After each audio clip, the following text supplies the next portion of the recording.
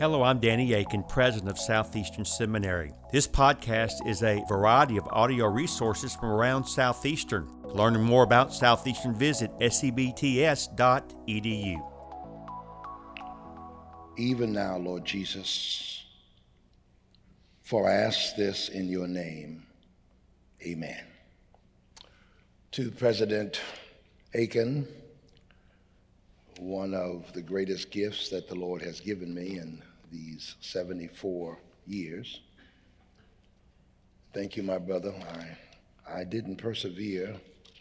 I had the pleasure of reading your work, learned much from it, and I'm glad to see the fruit of it. This is home for me. It's a blessing to be here.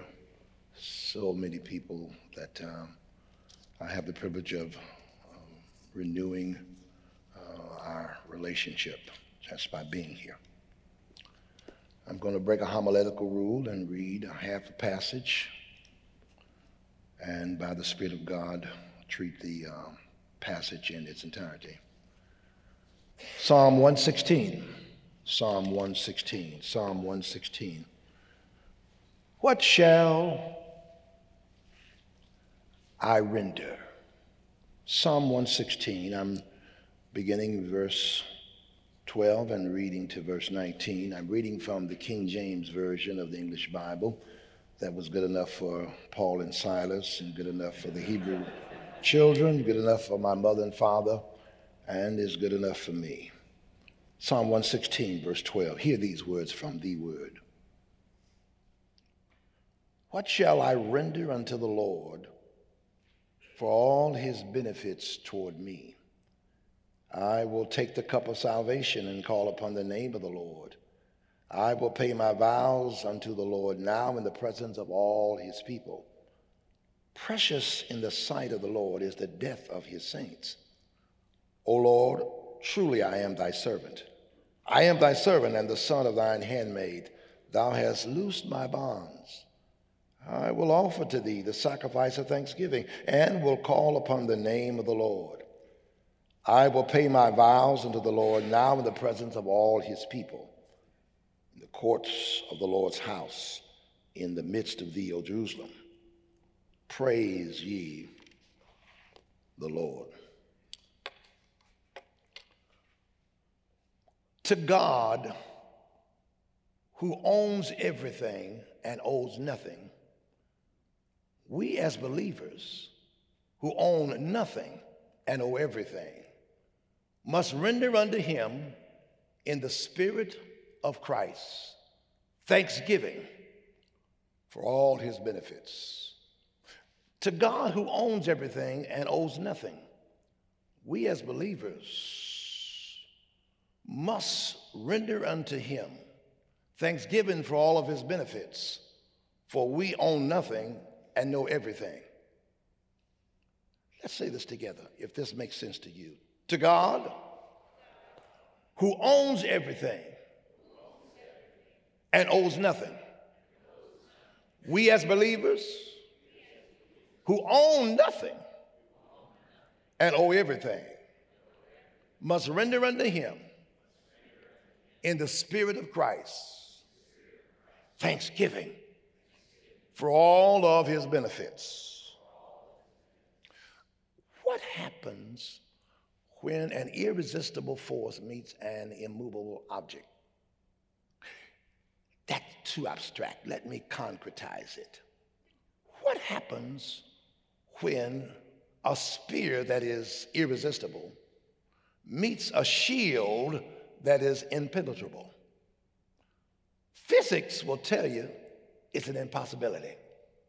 Because if the spear is irresistible, the shield cannot be impenetrable. And if the shield is impenetrable, then the spear cannot be irresistible. It's a scientific and a realistic impossibility. But that's exactly what the psalmist lifts up as a scenario for us today. An impossibility, and yet a realism that we must attend to. The psalmist takes an establishes an impossibility of paying God back for all of his benefits, while at the same time evoking the necessity of praising God at the same time. He establishes the impossibility of paying God back for all of his benefits, and yet makes it a necessity to praise God for all that he has done for us. In Romans chapter 11, verse 33, oh, the depth of the riches of the wisdom and knowledge of God. How unsearchable are his judgments, and his ways are inscrutable. His ways are past finding out. So we're already at a loss. You can't research him. You can't exhaust him in terms of your knowledge. His ways are already past finding out. Then he goes on to verse 34. Who has known the mind of God, and who has been his counselor? Who can crawl up into the cranium of Yahweh and know his mind? What psychiatrist, what counselor do you know that has had God to lie down on his counseling couch and receive counsel from a human? No one. Then he goes on to tell us, and who has loaned God anything and God is in debt to pay him back? It's an impossibility. So he takes and establishes the impossibility of paying God back, and yet he evokes the necessity of praise at the same time. Verse 36. For from him and through him and to him are all things. For him all glory be to him forever. We cannot pay God back for what God has done, and yet it is imperative that we praise God with what God has loaned out to us. Paul takes us to Romans, or rather to 1 Corinthians 1:25, and he raises what would be considered absurd. 1 Corinthians 1:25, the foolishness of God is wiser than the wisdom of man, and the weakness of God is stronger than the strength of humans. It's absurd. God at his most foolish level, and it's a struggle for me to say it that way, but I'm just listening to what Paul is saying, because Paul is positing something that is ridiculous and absurd. And if it could be real, then God is wiser in his foolishness than we are with our highest GPAs. And God is stronger in his weakness than we are in our strength. So we always push back. He is establishing the possibility of paying God back for anything God has done. And yet Paul takes and moves even further to 1 Corinthians 4:7 and says, what do you have that you did not receive? And if you don't have anything that you didn't receive, why are you boasting? Which really means that whatever you have, God gave it to you. And it is a necessity to take what God has given to you to offer praise and thanksgiving to God. So you're only giving back to God what God has given to you. And therefore, we have no reason to boast. In fact, praise is not an option. Praise is a necessity. He brings us to the very border of the ridiculous in Psalm 50, verse number 12. And God says, if I was hungry, I wouldn't tell you. The same God who feeds the birds, the beasts, the bugs, the same God who feeds everyone. If God ever got hungry, and we can't have anything without him because everything we have comes from him, we'd be in deep trouble. And God says, if I was hungry, I wouldn't tell you. And the psalm, the brothers just got finished singing Psalm 150. Verse number 6. Let everything that hath breath praise the Lord. You know where breath comes from? In fact, blow your hand a moment. Everybody do this. Now, if you don't feel anything, you're in the wrong place. There's some undertakers around here that would come get you. That means when I feel breath, it's borrowed breath. And the breath I have, I must use to give glory to God. So to God who owns everything and owes nothing, we who own nothing and know everything must render unto him in the Spirit of Christ thanksgiving for all of his benefits. Those of us who are house owners know that we have to pay interest and eventually get to the principal and pay that off. You and I will never be able to make a bona fide interest payment on God. I'm always behind on my Thanksgiving. I'm always in arrears on my Thanksgiving because when I want to make an interest payment, he gives me another 1,000 blessings today.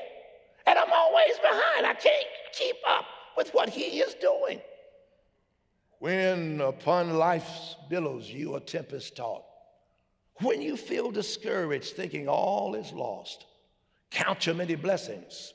Name them one by one, and it will surprise you what the Lord has done. Count your blessings. Name them one by one. Count your blessings. See what God has done. Count your blessings. Name them one by one. Count your many blessings. See what God has done. When waves of affliction sweep over the soul and sunlight is hidden from view, whenever you're tempted to fret or complain, just think of his goodness to you. Just think of his goodness to you. Just think of his goodness to you. Those storms or you sweep, he is able to keep. Just think of his goodness to you. What shall I render unto the Lord for all of his benefits? Because what I have received from him, I must give back to him in praise and adoration. How much is too much to render to the Lord? If you could pay him back, what would be too much? In 1 Kings chapter 12, verse 28, the united monarchy is divided. Two tribes now have Rehoboam, the son of Solomon, reigning. The other 10 tribes have Jeroboam reigning over. The northern kingdom, Jeroboam, the southern kingdom, Rehoboam. It is Jeroboam who gets insecure about the people going to Jerusalem, his people, the 10 tribes, to Jerusalem for the 3 annual feasts, the Feast of Passover, the Feast of Booth, the Feast of Pentecost. He's afraid that they're going to go to Rehoboam's church. So he says in verse 28, and it's a question, isn't it too much for you to go all the way down to Jerusalem to offer your sacrifices and to worship? I'm going to make it convenient for you. I'm going to build a shrine in the north in Bethel, or rather in Dan, and one in the south in Bethel. And I'm going to say, these are the gods that brought you out of Egypt, which is the very same phrase that's used in Exodus 32, around verse 8, when the assistant pastor Aaron, the brother of Moses, made golden calves for the Israelites because Moses had been with God too long, 40 long days up on Mount Sinai. And the people went up to Dan and down to Bethel because it was too much to go to Jerusalem every year.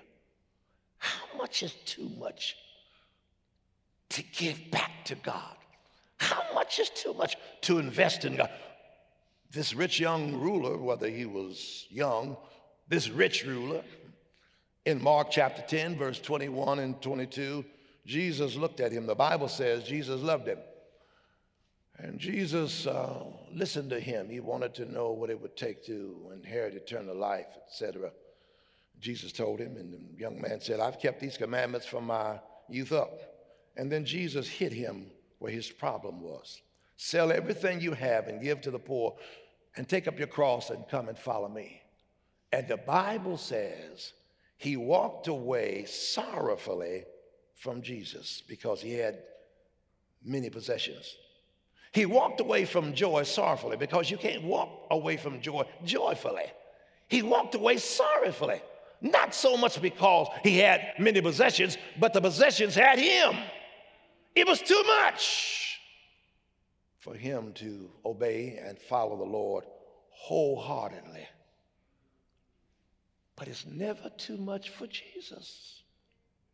Do you hear what Paul says in Romans 8:32? God, who spared not his own son, but gave him up for us all, shall he not with him freely, graciously give us all things? He gave everything up for us. It was not too much. And for Jesus, it was not too much. We hear these words in Philippians 2:5-11. Let this mind be in you, which is also in Christ Jesus, who, though being equal with God, counted not robbery, a thing to be grasped, to remain in that position, but emptied himself and became a man and took on the flesh and became a servant and was obedient to God.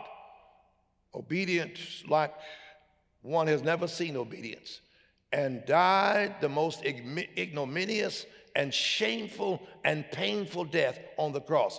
And God highly exalted him and gave him a name which was above every name, that in the name of Jesus every knee should bow, in things of heaven, things of earth, and things under the earth, and that every tongue should confess that Jesus Christ is Lord, to the glory of God the Father. It was not enough. It was not too much for him to leave the shining coast of glory and to sit and to wash the feet of his servants.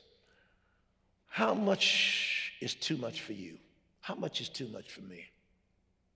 When it comes to praise, is it too much to praise God from the head down, not just from the neck up, where you praise and worship God wholeheartedly with all your being, that you have not come to an event. You've come to have an experience. You've come to have an encounter with God. And it doesn't matter what other people are doing.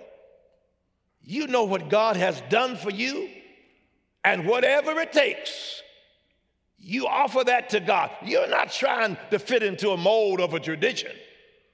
You're trying to allow yourself to be free enough to do what Jesus says. They who worship me must worship me in spirit and in truth. How much is too much to preach with excellence?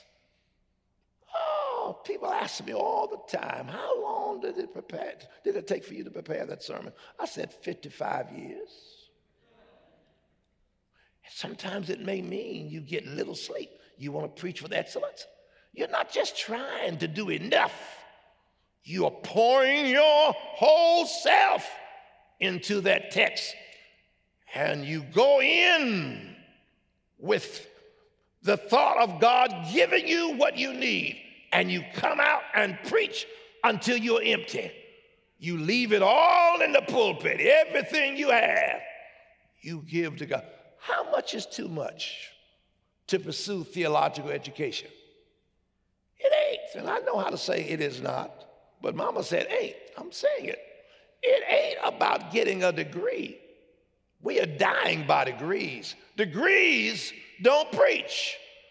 Degrees are on the wall and they yellow after time. That's not what preaches. You preach. And God wants you to give everything you have to your Greek, to your Hebrew, to your languages, to your theology. You're not trying to pass tests. You are a steward. Therefore, you're giving back to God what God has given to you, so that you are showing yourself to prove unto God workmen and workwomen that do not need to be ashamed, because you're rightly dividing the word of truth. How much is too much to tell somebody about Jesus? Now, as Peter will say in Acts 4:20, we cannot help but to speak, he and John.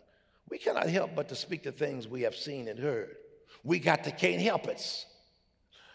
What we've seen and heard. Now, if you haven't seen anything, don't say anything. If you haven't heard anything, don't say anything. If the Lord hadn't done anything for you, don't say anything. But if the Lord has done something for you, if he's blessed your soul, if he's put your name on the roll, if he's brought you out, if he's made a way when there was no way, if he's been a God who's opened up the Red Sea as a possibility for you, you ought to get to Can't Help Us. I can't help myself to tell you that makes it a difference how fashionable this place is. I'm standing before God that sits in the grandstand of heaven, and I want to represent him and let you know that he's a great God.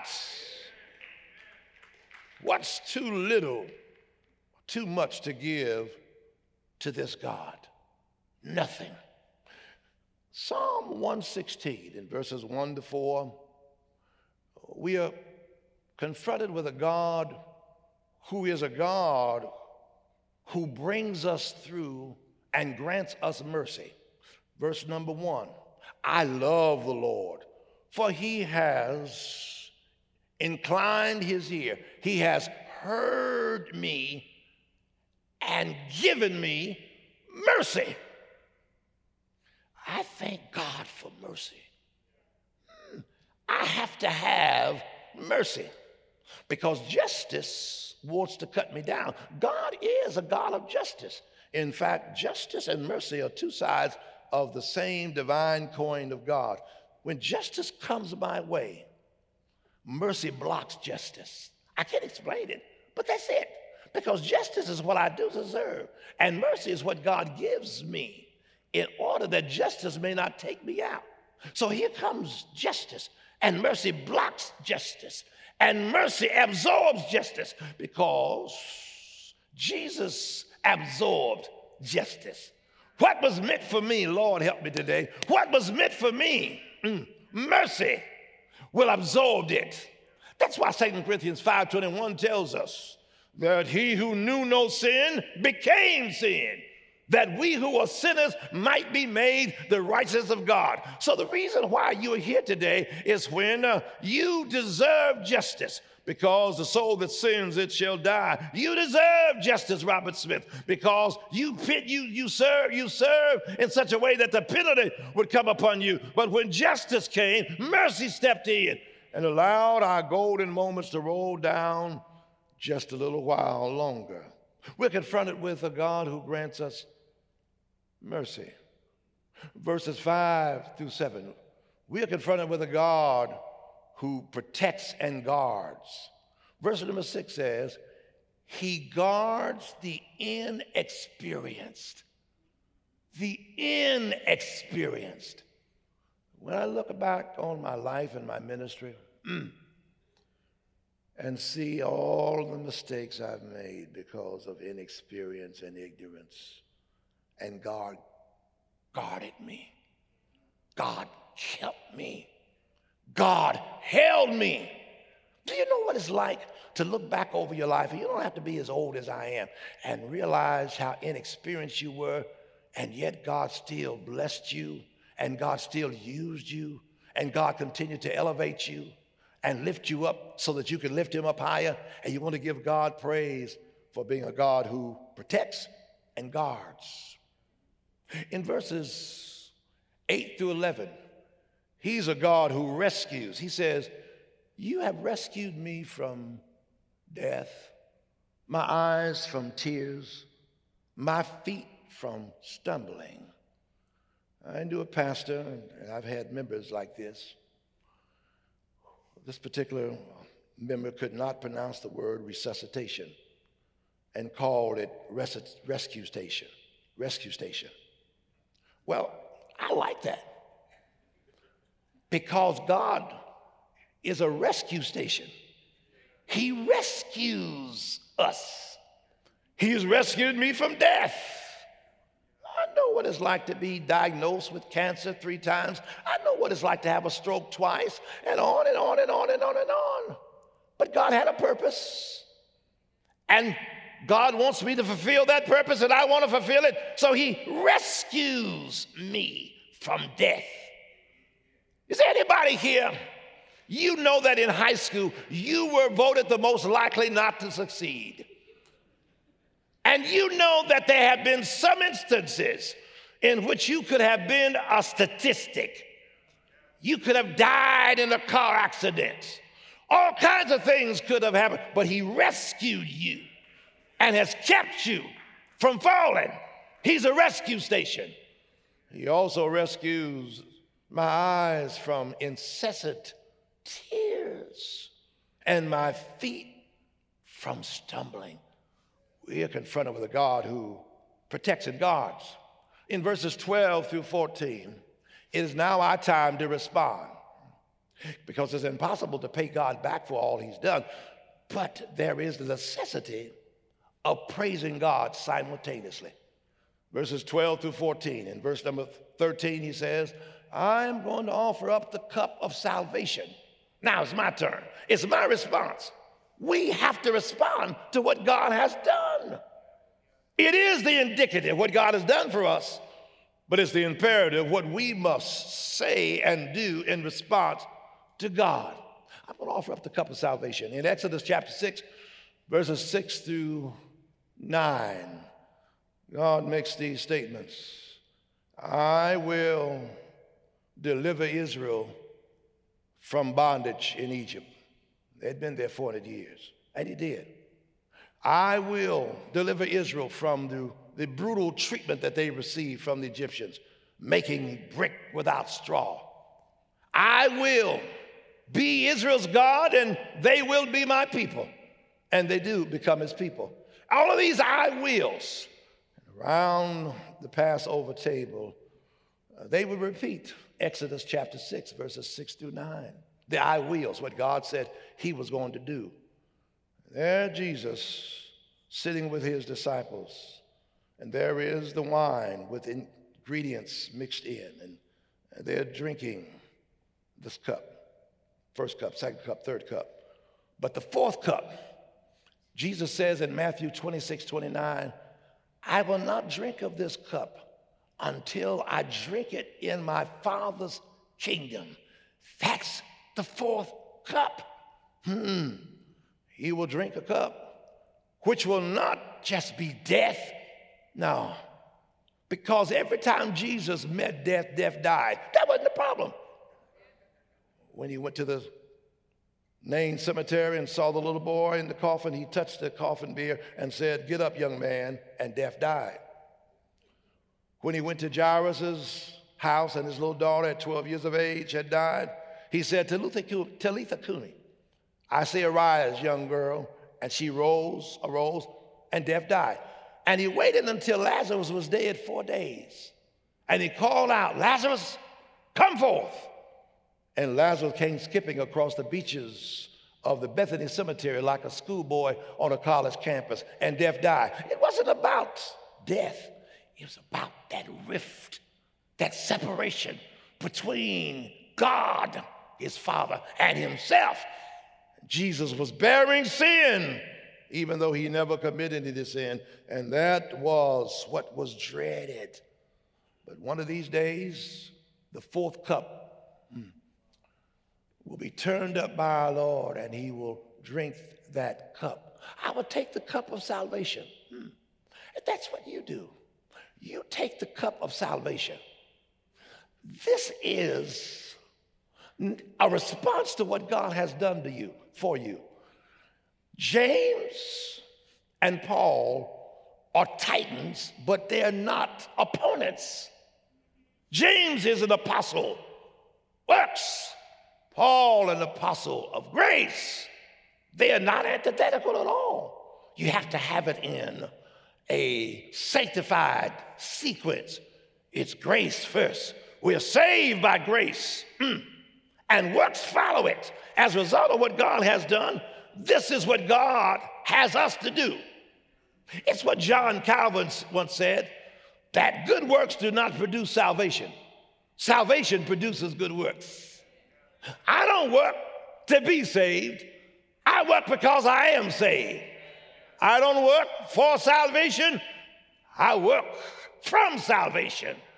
Therefore, you and I, though it's an impossibility to pay God back for what he has done, it's a necessity to praise him for what he has done with what he has given us.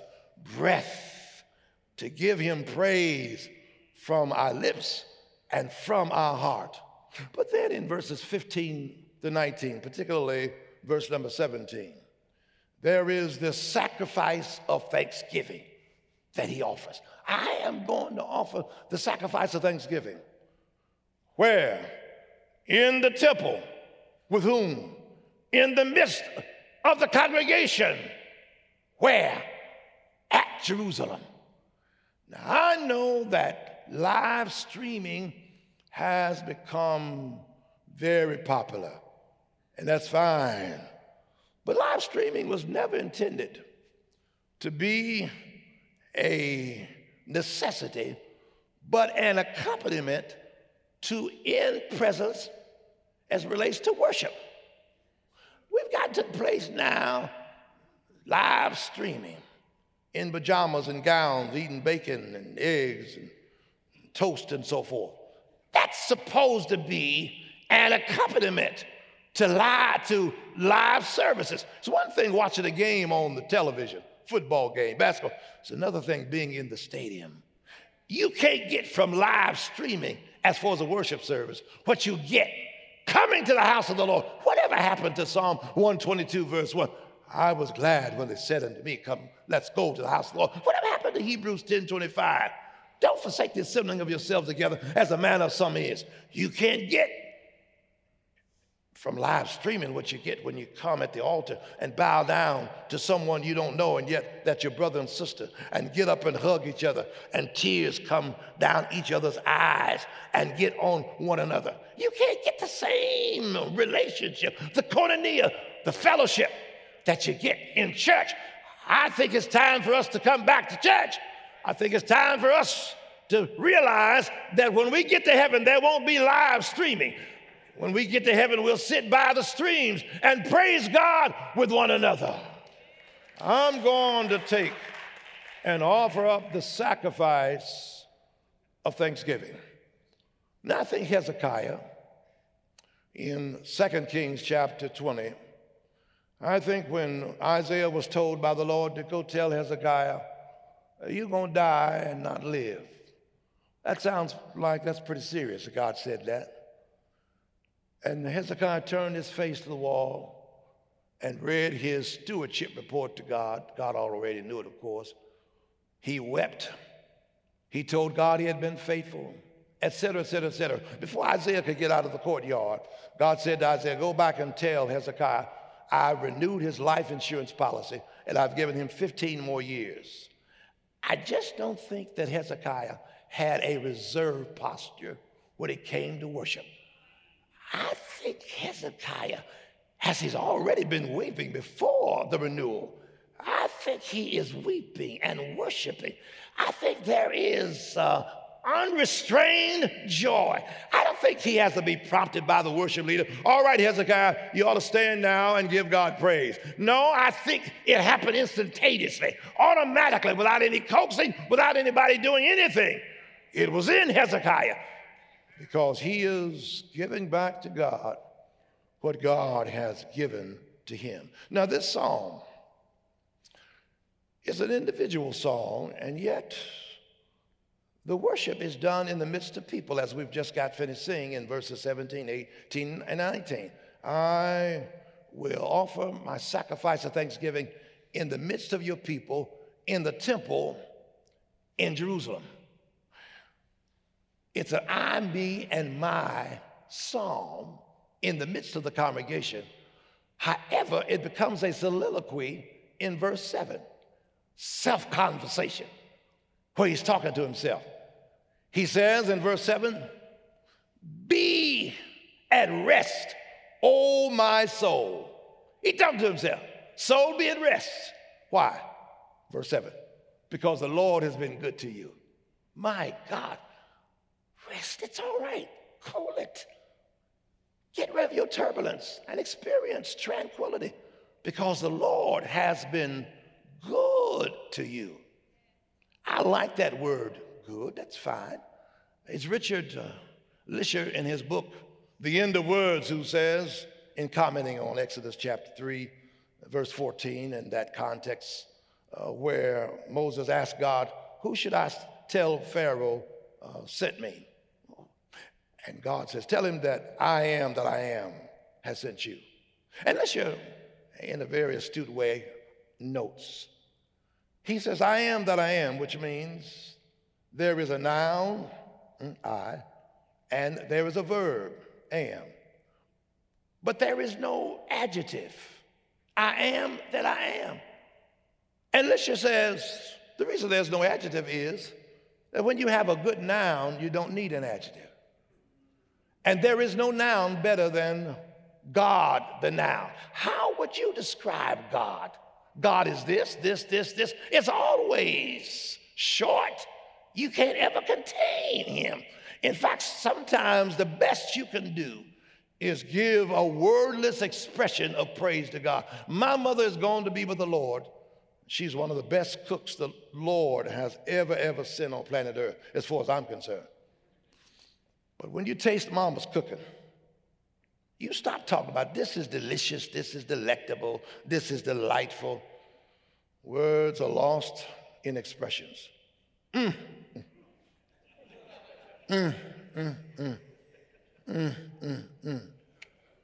when you think about how good God has been to you and what God has done in your life, words are insignificant.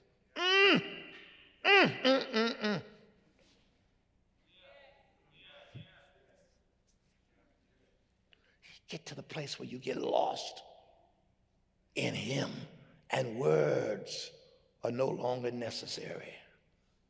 This is a psalm in which trust in God is the apex of the psalm. He says all men are liars. He doesn't trust other people, ultimately. He doesn't trust himself because he realizes how insufficient and inadequate he is, but he trusts God.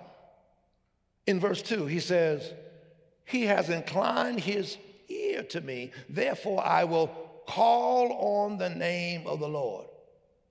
In verse 4, he says, I will call on the name of the Lord and say, Lord, save me. In verse 13, he says, I will call on the name of the Lord and lift up the cup of salvation. Verse 17, he says, I will call on the name of the Lord and offer up a sacrifice of thanksgiving. It's the Lord. Because time will come when faith is stripped to the bone and all your props and crutches are gone. Your knowledge of God, that he is good and is on the throne, is the only thing that will keep you going. When health breaks down, that's a crutch. When good looks break down, that's a crutch. When there's a financial reversal, there's a crutch. When there's a relational reversal, there's a crutch. And on and on and on.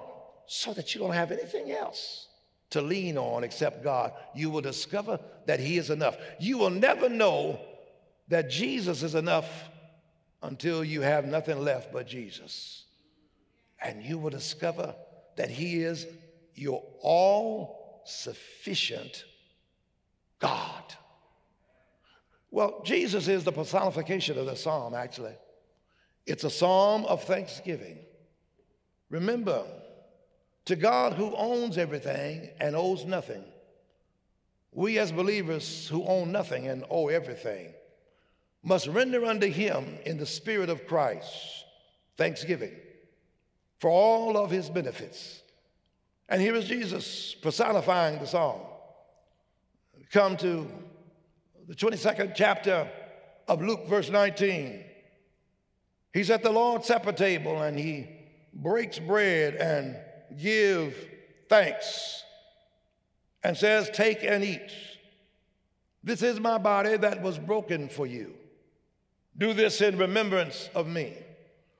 And in the 11th chapter of John, that 41st verse, he stands before the sepulcher of Lazarus. He looks up and says, Father, I know that you hear me. You've always heard me. He gives thanks. But then he says, for the benefit of those who are standing around. The implication is, let Lazarus as a whole come forth from the grave.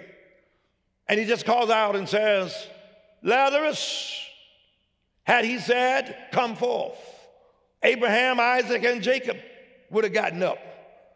Daniel would have gotten up, because the dead will hear his voice, and because he is the first fruits of the resurrection, they will come forth. But he said, no, that's the general resurrection.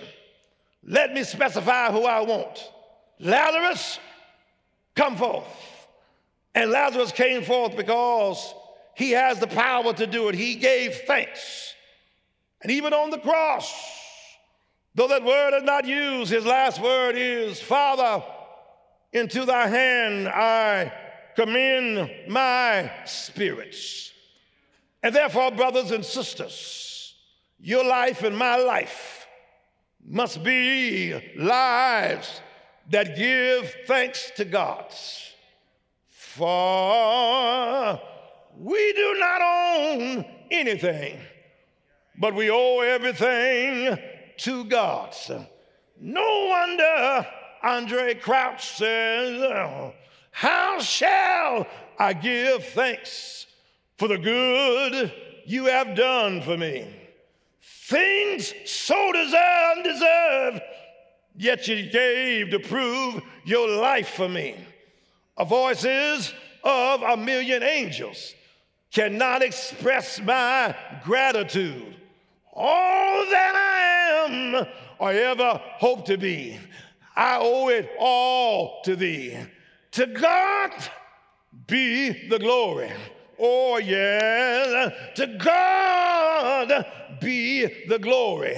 Yeah, to God be the glory for the thing he has done. With his power, he has saved me. With his blood, he has raised me. To God be the glory for the thing he had done. Just let me live my life. Let it be pleasing, Lord, to thee. And if I gain anything, let it go to Calvary. With his blood, he has saved me. With his power, he has raised me. To God be the glory for the things he has done, for dying, for being raised from the dead by the Spirit of God, and to calling me to salvation, and one day calling me to be with him forever. To God who owns everything and owes nothing. We as believers who own nothing and owe everything must render in the Spirit of Christ to him thanksgiving for all of his benefits. Thank you for listening to this podcast. Consider giving to Southeastern Seminary online or visiting us for a preview day. For information on how to give or sign up for a preview day, visit sevts.edu.